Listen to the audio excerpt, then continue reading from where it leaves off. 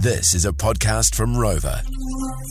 The 6th of April, the day that Dr. Ashley Bloomfield announced that he's handing in his resignation and finishing up early as the Director General of Health for New Zealand. He's been the bloke with the glasses that's been a cool head through the pandemic. He's been on a hiding to nothing. If it goes well, then the government takes the accolades. If it goes terribly, he gets thrown under a bus. Like, how many times did you see him get absolutely pumped? And like Duncan Garner rightly pointed out, his job is solely and laser focusing on the general health of the New Zealand public. He doesn't take into account, and he's not supposed to take into account, the effect on tourism, hospitality, small business, big business, whatever it is, blah, blah, blah. His job, they ask him a question, how do you think we best save the population of New Zealand and keep our hospitals from being overrun? This is how you do it. He's never been in charge of anything else. And everyone's like, if you, Bloomfield, you've smashed my business a bit. He's like, well, how am I getting blamed for this?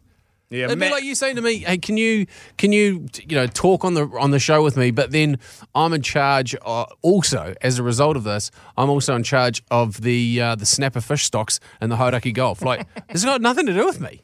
So you don't blame me for that. Two very separate things. Obviously, everyone has been under the pump financially because of the pandemic, but that's been a global thing. But I think it is fair to say most people will agree, particularly because of that first lockdown, he's saved a lot of lives here in New Zealand. Worthy of a montage put together by our tech producer, Caleb, saying thanks for your hard work, mate.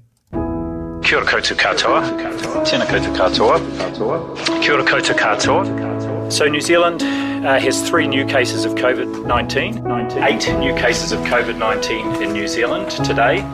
Today we have 14 new cases of COVID-19. 36 new COVID-19 cases. There are 78 new cases of COVID-19. On their earlier movements, the couple travelled by private vehicle on Friday the 13th of August to Coromandel Township and stayed the weekend there, returning to Auckland.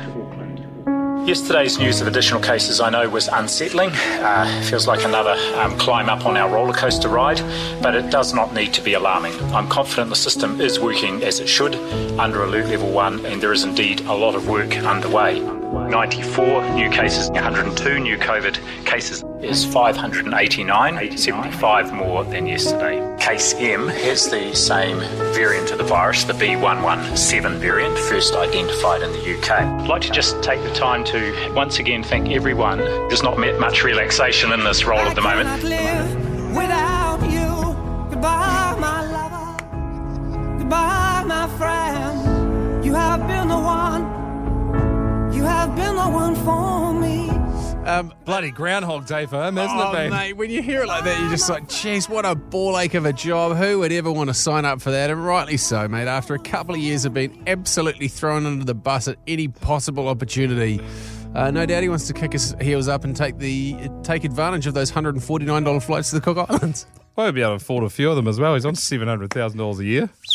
Cheapers, maybe it is worth going under the bus for the best part of $750,000. Just deliver bad news every day, mate. G'day, guys. Here's a number. We're all poked, and I'll just wait to get absolutely rogered by the public and the government. Grab the ankles, lube up. Here we go. I could do that for $700,000 a year. Piece of piss. Good on you, mate. The gig that no one wanted, and you're thrust into the spotlight, and you did a bloody good job. The Jay and Dunk Podcast.